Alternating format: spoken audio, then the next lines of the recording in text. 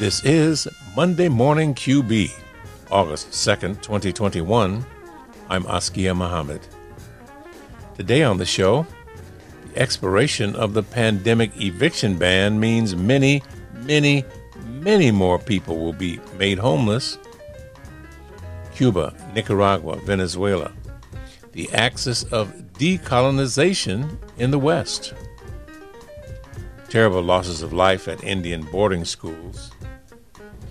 Balancing our hours on the job, and help us raise $500 this morning to support WPFW.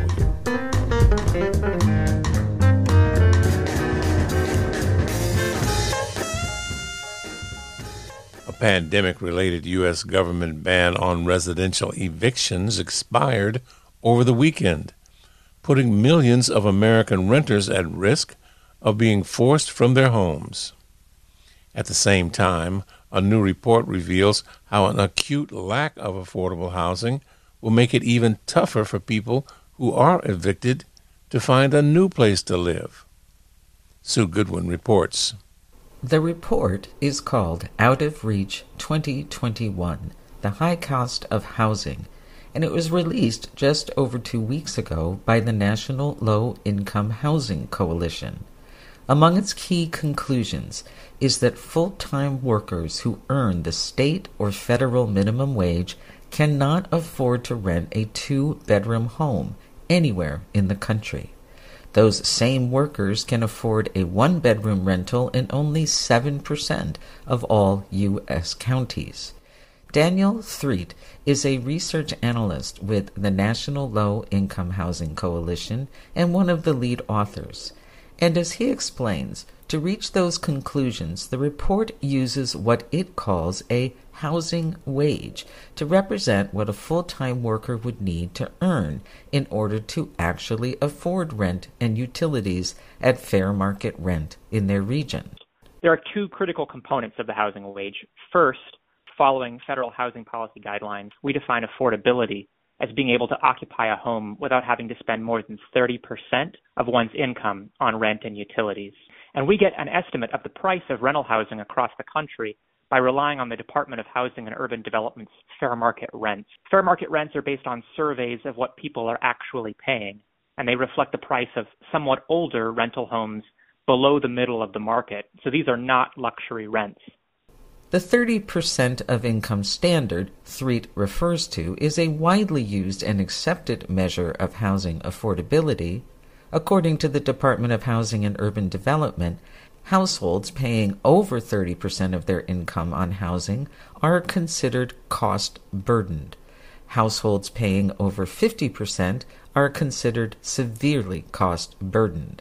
And, as Dan Threet explains, with that comes some very severe consequences.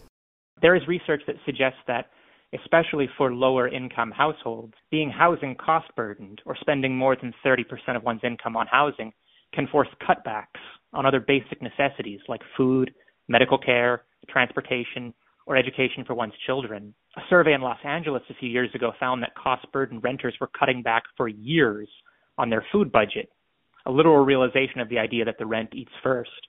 It probably also goes without saying, but households that are on such tight budgets also have less ability to save, which can prevent them from improving their circumstances and leave them at the mercy of unexpected expenses or emergencies. Like a pandemic. So if minimum wage isn't enough to make a housing wage, what is? According to the Out of Reach report, on average, a renter in search of a modest 2-bedroom home who is seeking to stay within the 30% income window needs to earn $24.90 an hour, more than 3.4 times the federal minimum wage. Those in search of a 1-bedroom home need to make $20.40 per hour. Of course, that varies by region. In Washington, D.C., someone working full-time would need to make $33.94 an hour to afford a 2-bedroom rental. And then there is New York. In the New York City Metro this year, one needs to earn $34.63 an hour to afford a modest 1-bedroom rental home or $39.48 an hour to afford a two-bedroom home. So with these kinds of numbers, we are hardly talking about only minimum wage workers when we talk about who cannot afford to pay for housing. As Dan Threet explains, this is a pervasive problem for many lower wage workers across the country in a broad range of employment. We found this year, looking at Bureau of Labor Statistics data, that 11 of the 20 most common occupations in the country have median hourly wages less than what's needed to afford a one-bedroom home. We're talking about nursing assistants, cashiers, janitors and cleaners, food service workers, retail salespeople, many of whom have been performing essential frontline services but for years haven't been paid enough to afford their homes. Faced with that reality, many low-wage workers may decide simply to work more hours. The Out of Reach report identifies why that is not a workable solution. We do calculate in the report how many hours per week, say, a minimum wage worker would need to work to be able to afford a one-bedroom. And in New York, for instance, minimum wage worker would need to work 92 hours every week just to afford a one-bedroom. Now, let's assume that a healthy adult needs 8 hours of sleep. At 92 hours of work a week, that leaves someone less than 3 hours a day for absolutely everything else. Commuting, grocery shopping, basic self-care, taking care of your family, anything else. And of course, all that assumes that they can actually find that much work, which is unrealistic for many. Another important finding of the Out of Reach report is how racial and ethnic income inequality contributes to disparities in housing affordability. I think there are two aspects to this. On the wage end, we know that there is considerable income inequality by race and ethnicity as a function of hiring and promotion discrimination, but also larger structural obstacles that prevent genuine equality of opportunity. Looking just at median hourly wages by race and ethnicity, the median white worker earns enough to afford a one-bedroom rental home at the fair market rent, but the median black worker and the median Latino worker do not. On the housing end, because of decades of official and unofficial discrimination, households of color are much more likely than white households to be renters, and thus to struggle because of the dwindling supply of affordable rental homes.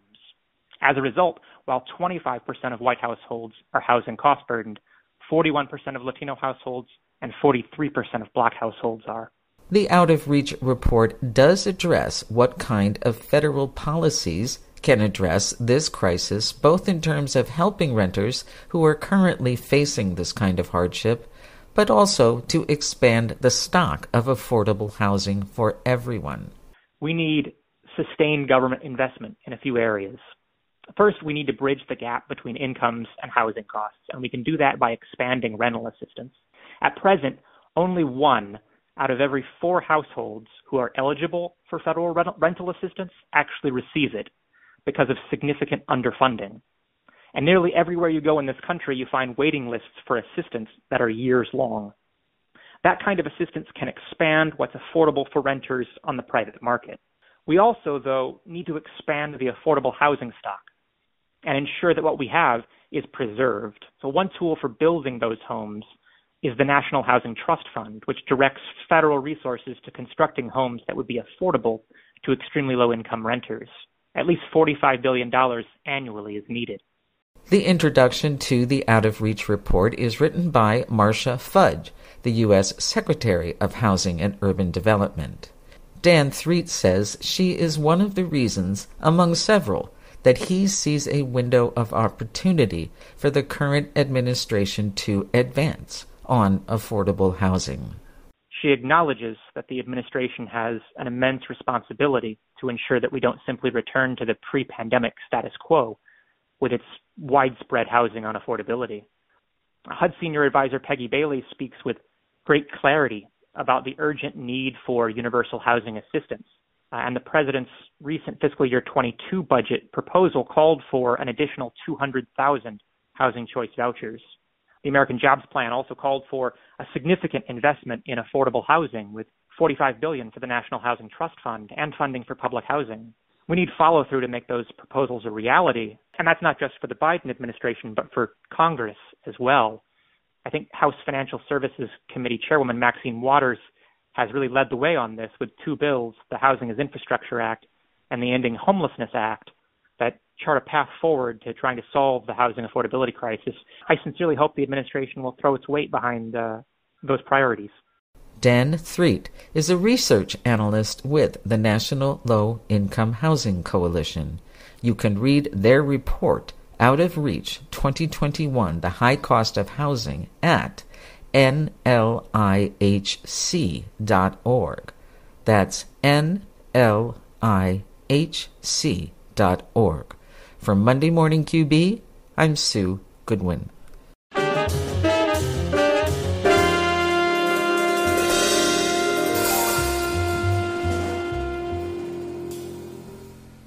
Despite Joe Biden's campaign promise to do just the opposite once he was elected, the United States imposed new sanctions on the Cuban police force and two of its leaders last Friday in response to recent Cuban protests.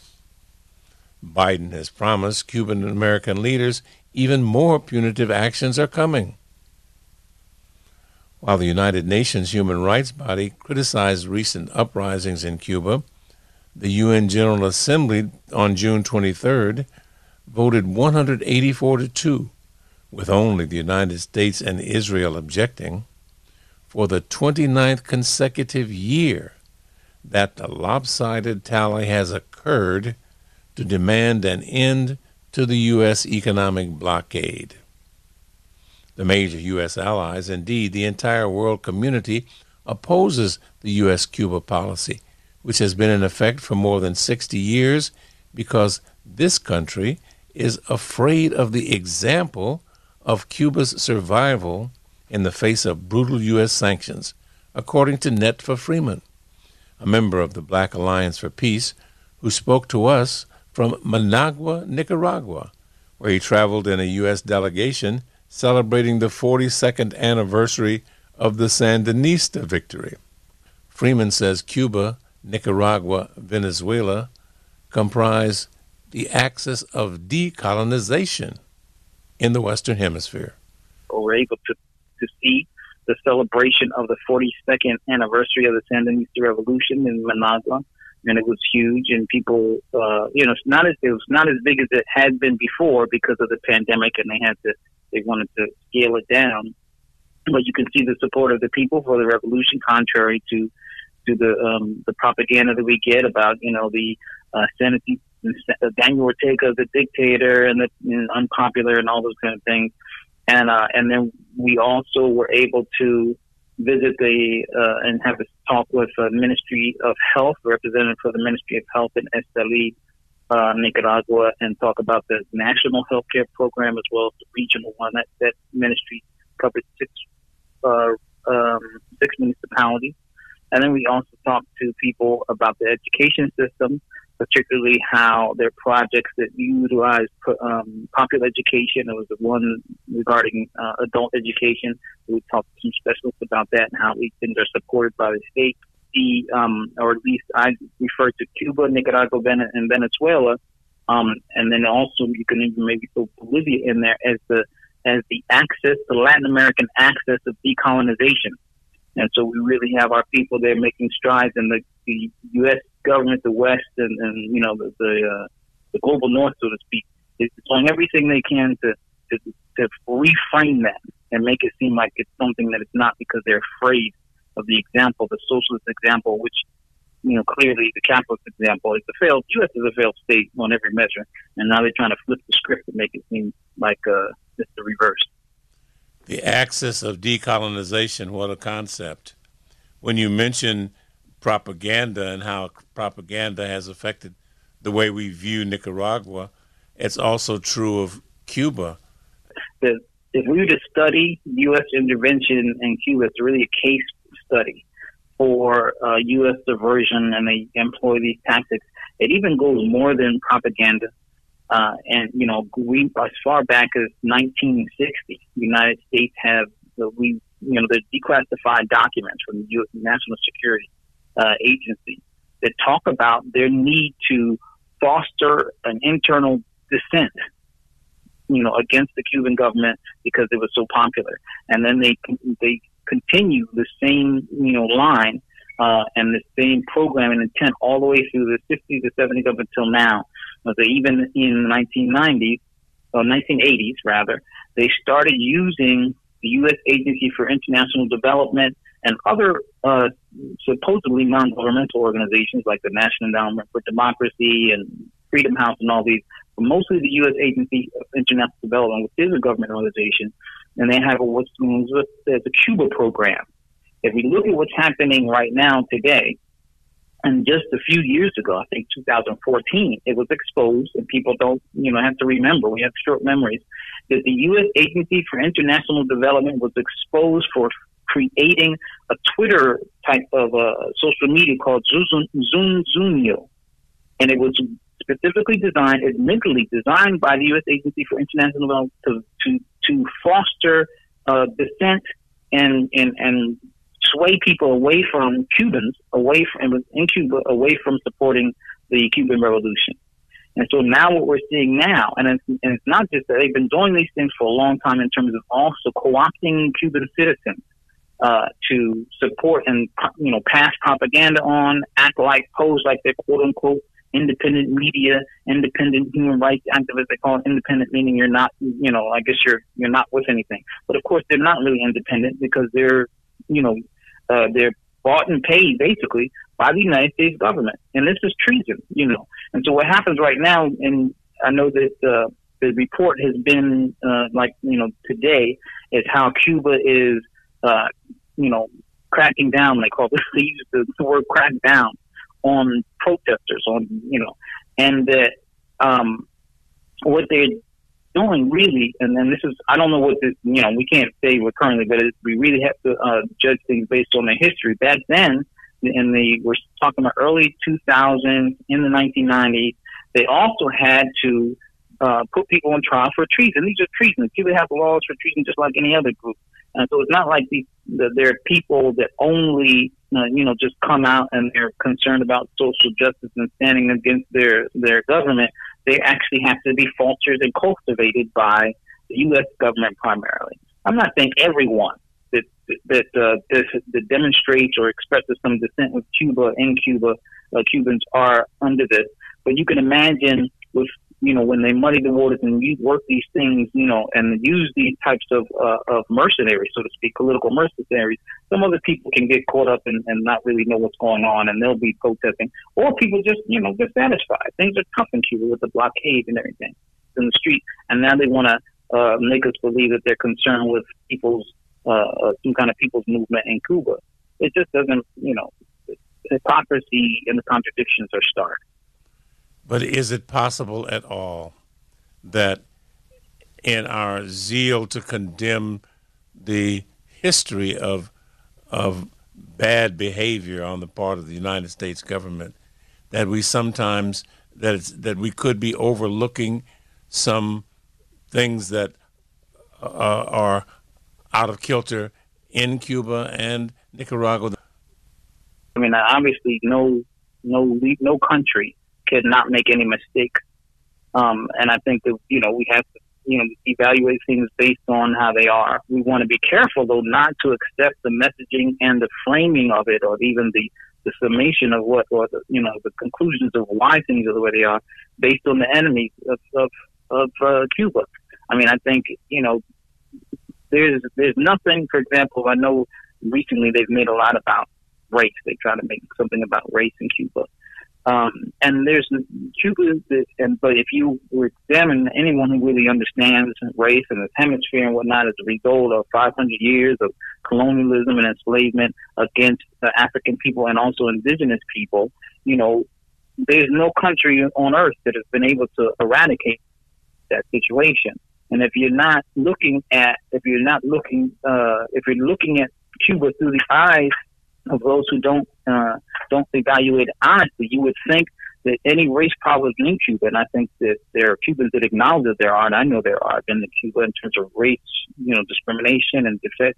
You would think those things are a product of the revolution, as opposed to something that the revolution has just, inherited, and that also that the Cuban Revolution has done more to deal with the disparities and inequities and the consequences of racism and anti-blackness than any other country in the world. Right?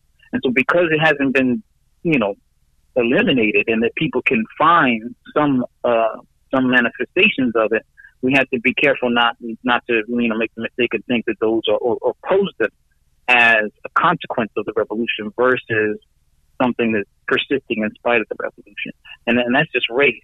But other things in terms of right now, Cuba is having to deal with the fact that countries like the United States will manage to get citizens of the country to do things and just stir up things.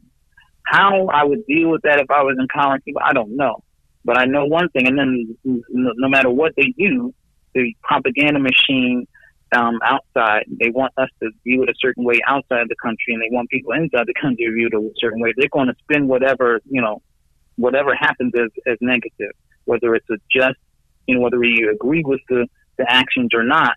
But we have to remember that Cuba and Nicaragua and Venezuela, these are people's movements that are really trying to chart a path of people, self-determination and anti-colonialism, anti-capitalism. This is true. That doesn't mean that these things are above making any kind of mistakes, but they're not inherent repressions that we would, that we want to make. We want to make sure we're not framing it as these are inherent repressions or inherent flaws of the system, when in fact the United States and capitalism, any of these industrialized, it has unnecessary death and economic crisis constantly. Broken supply chains when it comes to people being able to get food and whatnot, killer cops, mass incarceration, government surveillance, nuclear weapons, mass shootings. These are, normalized racism and homelessness and crumbling schools. All this stuff is endemic to the United States. To depression, people are living in fear and suicide, just obscene disparities in income and wealth in the United States. These things don't exist in these other places to the extent that there's some forms of disparities. They're not a result of the Cuba's socialism, but they are the persistence of, blockades or socialist, capitalist remnants and whatnot, and they're trying to overcome those things. We need to build an international movement that does the opposite, not just in Cuba, but other places around the world. Netfa Freeman, thank you for making it clear for us. Thank you. Thank you, kid. Netfa Freeman is a member of the Black Alliance for Peace and is host of Voices with Vision, heard Tuesday mornings at 9 a.m. on 89.3 FM.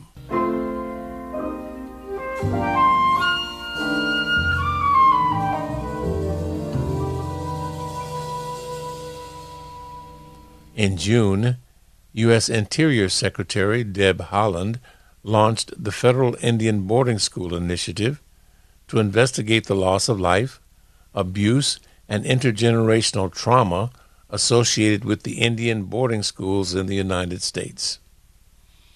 The effort will investigate the historical records of hundreds of boarding schools during a period of time that stretched from the mid-1800s into the mid-1970s. And as Sue Goodwin reports, it is an accounting that is long overdue. While the history of Indian boarding schools in the United States may be little known to many Americans, that is hardly true for those of Native ancestry. Levi Rickert is the founder, publisher, and editor of Native News Online, and he says it's a story that Native Americans have known about for a very long time.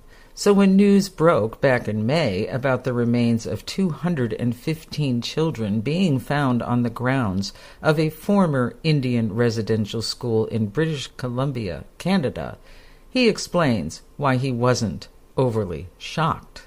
I kind of looked at the headline and kind of shrugged, like, okay, we already knew this, so what? Why is this news now? And as the summer has progressed, May turned into June and all that, they have found over 1,600 more bodies, or graves. And so this is, for the first time ever, it seems to me, people are really paying attention to what's going on. Native News Online has already done extensive reporting on Indian boarding schools in the United States, their impact, and how widespread they were.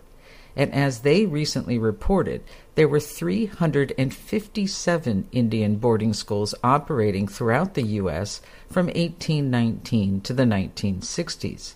It's hard to know how many children attended the schools due to poor record-keeping, but as Native News Online reports, in the year 1925 alone, more than 60,000 children attended the schools.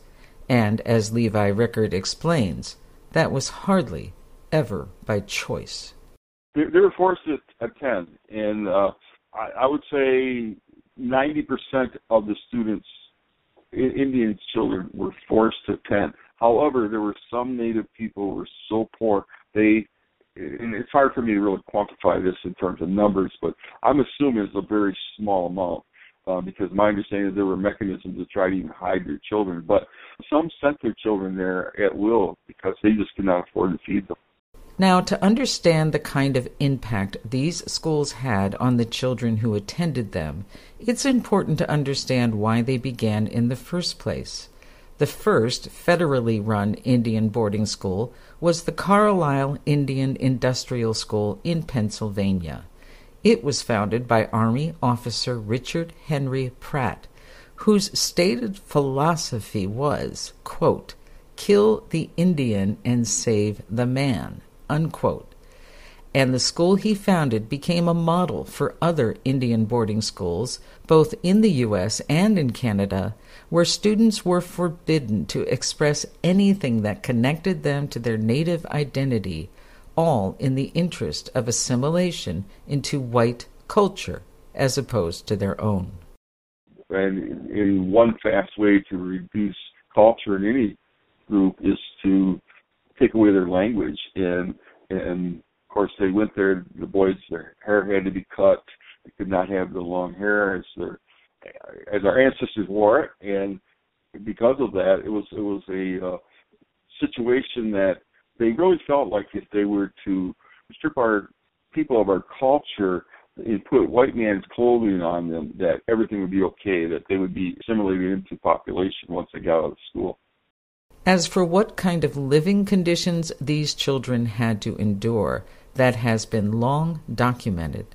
In 1928, what is known as the Merriam Report was compiled by what is now known as the Brookings Institution, and it gave a scathing summary of what it was like to live in Indian boarding schools in the United States, where conditions ranged from malnourishment and exposure to disease to outright abuse.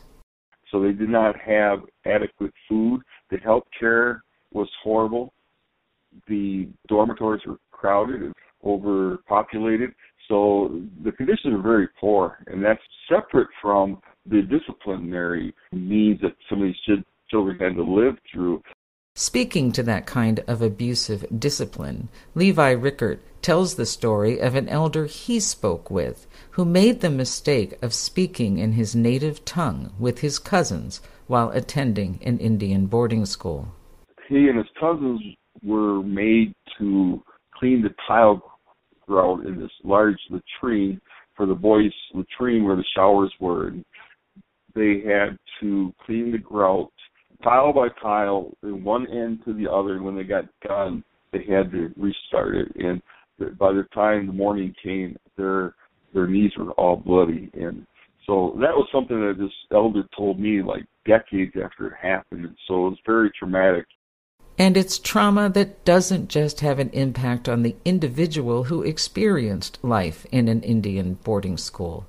That's why one of the goals of the new federal initiative will be to further understand how this kind of trauma gets passed on from one generation to the next. Remember, these children were separated from their own parents for years and often lived in settings where there was very little affection. Levi Rickard describes what that meant for some children as they became parents themselves. I have actually witnessed grown adults cry when they recount how their parents did not know how to love because they went to boarding schools. And they will say, I was never given a hug. My mother did not know how to love me because she was in boarding school. And so those types of interactions, so interpersonal relationships, they just weren't properly formed. And so what happened is the boarding school period actually yielded a bunch of dysfunctional families among the American Indians. And that is not to say anything disparaging against my people, but it was the result of we were victims. And so with that, the intergenerational trauma exists today, and many experts will say that's why you have high rates of suicide, high rates of alcoholism, and some of the health conditions that we live in. We have some of the highest health disparities in any racial ethnic group living in the United States. And many people attribute it right back to those conditions and the relationships that were formed and maybe not formed during the boarding school period. So given what we already know and what more may be uncovered by the new initiative, Levi Rickert describes at least one outcome he hopes to see happen, which is that his community can receive the kind of assistance it needs to heal from this history. I will say this, we are very resilient people, very strong people, but sometimes that strength is masked through what we call Indian humor, and we've gotten through it. But right now, I think more drastic things have got to take place where I would think that the government needs to send trained counselors, and we have many fine counselors in our own ranks who can maybe help come in and do some mental wellness trainings among our Indian communities, because it's very, very important. So we need to get past it. And Levi Rickert is hopeful that can happen. His most recent piece on the federal boarding school initiative describes it as a promising step towards truth and healing. And, as he explains, a significant part of his hope comes from having in Deb Haaland a Secretary of the Interior who is Native American herself. Here we have somebody for the first time who can, at such a high level in the federal government, who cares about our people, because she experienced it. She experienced it through her own family. Her grandparents were sent off to boarding schools. And so I will say this, that I have high regard for President Biden for bringing in Deb Haaland. As for Native News Online, they have committed to continue their reporting on this issue with what Levi Rickert describes as a deep dive into the Indian boarding school experience. To that end, they want to hear from Native Americans across the country who have their own stories to share about this tragic history. And I encourage any of the listeners to please reach out to us at Native News Online, whether through telephone calls, and go to www.nativenewsonline and you'll be able to get our contact information. But we want to hear the stories. We want to tell our stories. It's our time to tell our stories. And I'm a strong believer, and that's why I started Native News Online over 10 years ago, is that it's our time to tell our stories. And yes, there are fine journalists who are not Native, but why not deal with the Native community journalists who are willing to tell the stories, and we are willing to publish them and get the word out. Levi Rickert is the founder, publisher, and editor of Native News Online.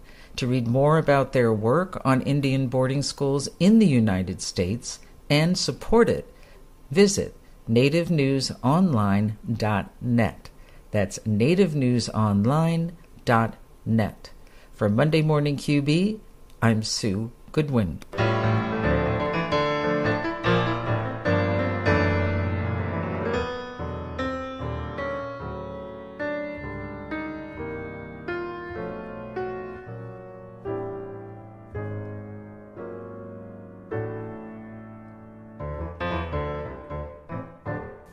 As the global economy recovers from its latest recession, the way we work and live is changing before our very eyes. One work-life experiment to capture recent headlines is a study in Iceland that shortened working hours without reducing pay. The success of that trial is inspiring some to reimagine how and how much we work. Chris Banker-Drowns reports. The Iceland study confirmed what many had expected. When workers got more time off the job with no dip in pay, quality of life went up. Workers in the trial experienced reductions in job-related stress and burnout and spent more time on exercise, social interaction, and childcare. Importantly, this improvement happened without any reduction in worker productivity or output, something of an economic miracle. Juliet Shore is an economist and professor of sociology at Boston College, and has written extensively on the question of overwork and the 4-day work week. Author of the classic The Overworked American, Shore explains why discourse around labor in the U.S. is so centered on income rather than time. It's a really interesting question why in the U.S. we don't talk about working hours much in comparison, say, to Europeans, for whom working hours reductions have been very much on the table since the second half of the 20th century, as they were in the US earlier. So we were actually the sort of lead country on reducing work hours from those really long hours of the Industrial Revolution. We were the first to get Sundays off, Saturdays off, and so forth. After the Second World War, there was a shift toward a much more consumerist culture in which, yes, we began to focus much more on money than time. And so it became part of both the political discourse, the way people organize their lives, and the growing importance of consuming in American culture. And there are other details to it, but I think it's right that there was a sort of mid-20th century shift in the US away from not just working hours, but also quality of life issues, much more to quantity of stuff, if, to put it in a sort of pithy little axiom. Now, Iceland's study didn't involve a true 4-day work week, right? It was more of a half-day reduction with pay staying consistent. And yet, even with that small reduction in hours, there still seemed to be substantial improvements to work-life balance with no noticeable reduction to productivity or economic output. And this last piece is really interesting, I think, especially to non-economists. And can you explain then why it's possible for working hours to be reduced without productivity and output being reduced? Yes, so there's been a lot of attention in the media lately about going to 4 days of work with 5 days of pay. And one of the reasons that advocates of this shift say it's possible is because they argue you can do 5 days of work in 4 days. And there are a lot of reasons to think why that might be true in many workplaces. And white-collar workplaces are the obvious place to look for that because they have, in comparison, say, to manufacturing facilities, which have already been pretty sped up in many parts of the world, and where work intensity is high and where I think it's a lot harder to do this. In white-collar work, you have too many meetings, too much email. The pilots that have been done in places like Microsoft in Japan, the widely reported on Perpetual Guardian insurance company in New Zealand, the shift to a 4-day week was accompanied by work reorganization that pretty much took out the low productivity stuff. People were willing to work more intensively on those 4 days because they were getting the benefit of a day off and they weren't losing pay. One of the other interesting observed benefits from the Iceland study was an improved gender balance in housework, at least for heterosexual couples. Was this a benefit that you anticipated? And should we expect it to stick around or rather peter out as, old sexist habits return? Well, Advocates of shorter hours do typically say we could get a better gender distribution of work. And one of the reasons why is that men typically have longer working hours than women. And so it is harder for them to do household work. So if you reduce male hours, you may get a better balance, which is what they found in Iceland. Will it persist? It depends. I mean, I think the idea that there's this sort of unchanging sexist division of labor is wrong, because we have seen actually a fair amount of change in the distribution of household labor.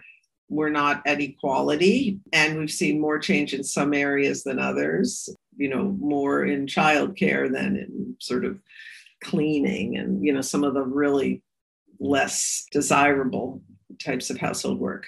Two possibilities that might take us in the other direction. If men get a whole day off, do they take that day to earn more money?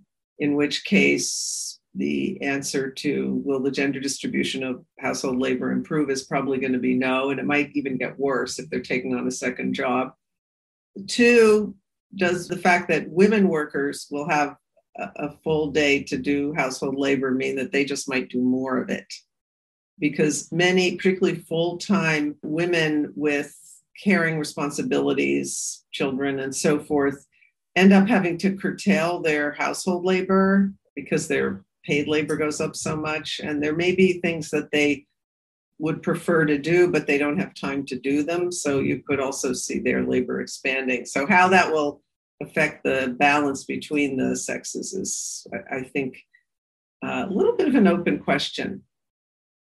It might seem odd that we're discussing the problem of overwork during a recession when the big macroeconomic problem is underemployment and unemployment. But you've made the point that the solutions to these two problems are linked. How can we reduce overwork and reduce unemployment at the same time?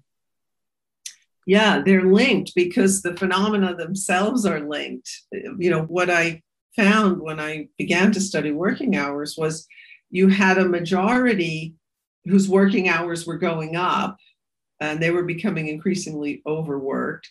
And then you had a minority, but a growing group who were underworked, couldn't get enough work, underemployed, and increasingly underemployed. So, people where the gap between the hours they could get and the hours they want was growing. And you find that in recessions. I mean, often what happens is firms will lay some people off, but then they'll ask the people who still have jobs to work even more.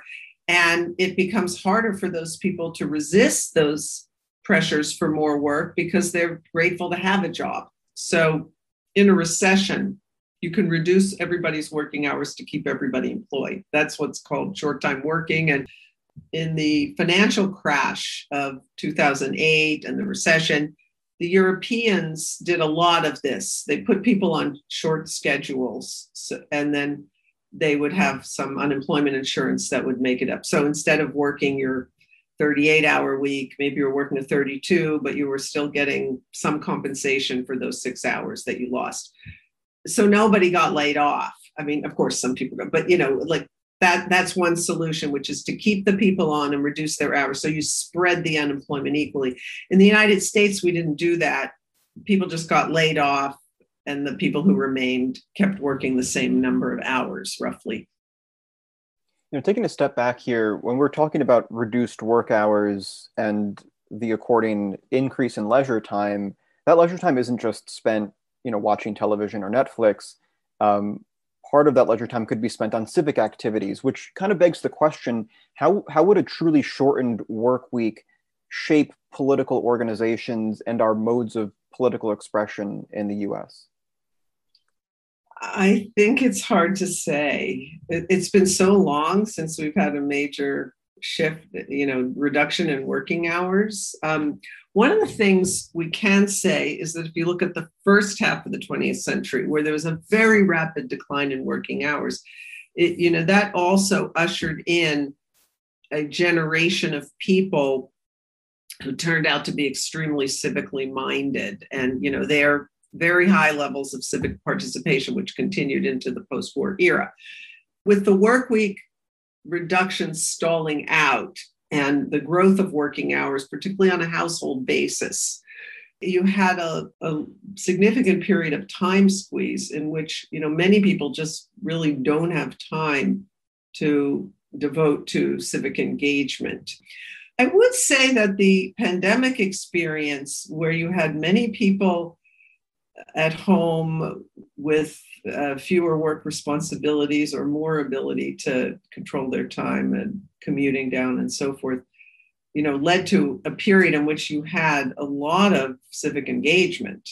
So it's conceivable that that period of last summer's very high levels of protest activity, but also the election, a lot of activity around the election, that, time availability may turn out to be an increasingly important factor in that. I mean, in the end, it's also having a compelling politics.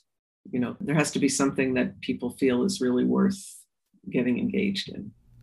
Juliet Shore, economist and professor of sociology at Boston College. She is author of several books, the most recent being After the Gig: How the Sharing Economy Got Hijacked and How to Win It Back. For Monday Morning QB, I'm Chris Bangert-Drowns.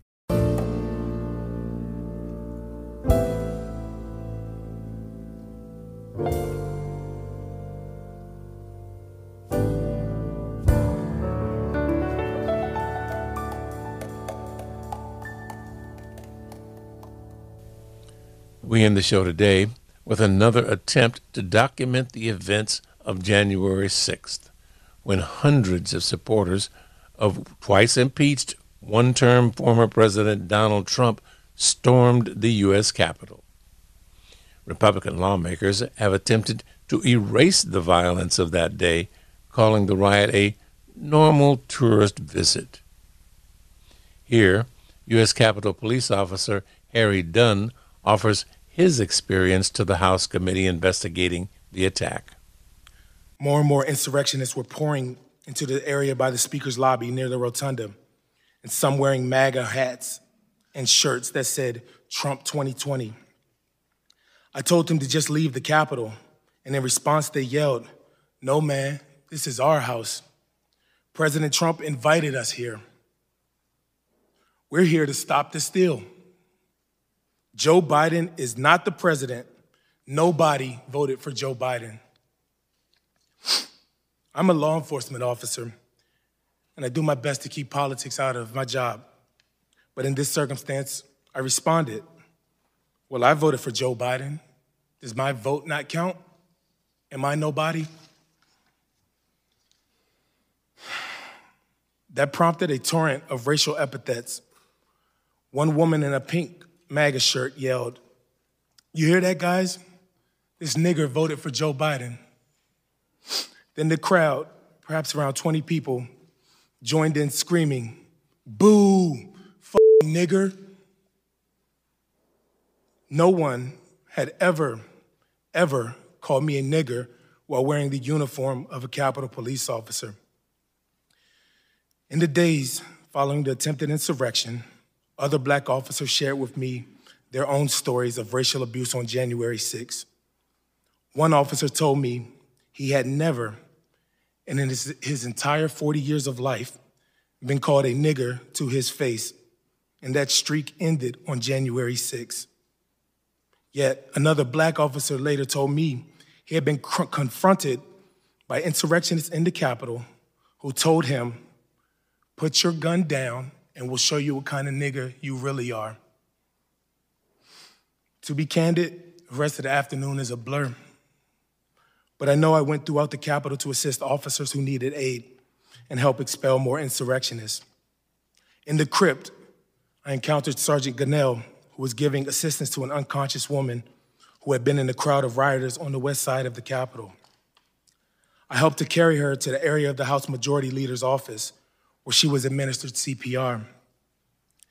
As the afternoon wore on, I was completely drained, both physically and emotionally, and in shock and in total disbelief over what had happened. Once the building was cleared, I went to the rotunda to recover with other officers and share our experiences from what happened that afternoon. Representative Rodney Davis was there offering support to officers, and when he and I saw each other, he came over and he gave me a big hug. I sat down on a bench in the rotunda with a friend of mine who was also a Black Capitol Police officer and told him about the racial slurs I endured. I became very emotional and began yelling, "How the blank could something like this happen? Is this America?" I began sobbing. Officers came over to console me. Later on January 6th, after order and security had been restored in the Capitol through the hard work and sacrifices of law enforcement, members took the floor of the House to speak out about what had happened that day. Among them was House Minority Leader Kevin McCarthy, who, along with my fellow officers, I had protected that day and will protect today and tomorrow. And the Minority Leader, to his great credit, said the following to the House: "The violence, destruction, and chaos we saw earlier was unacceptable, undemocratic, and un-American. It was the saddest day I've ever had serving in this institution," end quote. Members of the Select Committee, the Minority Leader was absolutely right. How he described what took place in the Capitol. And for those of us in the Capitol Police who serve and revere this institution and who love the Capitol building, it was the saddest day for us as well.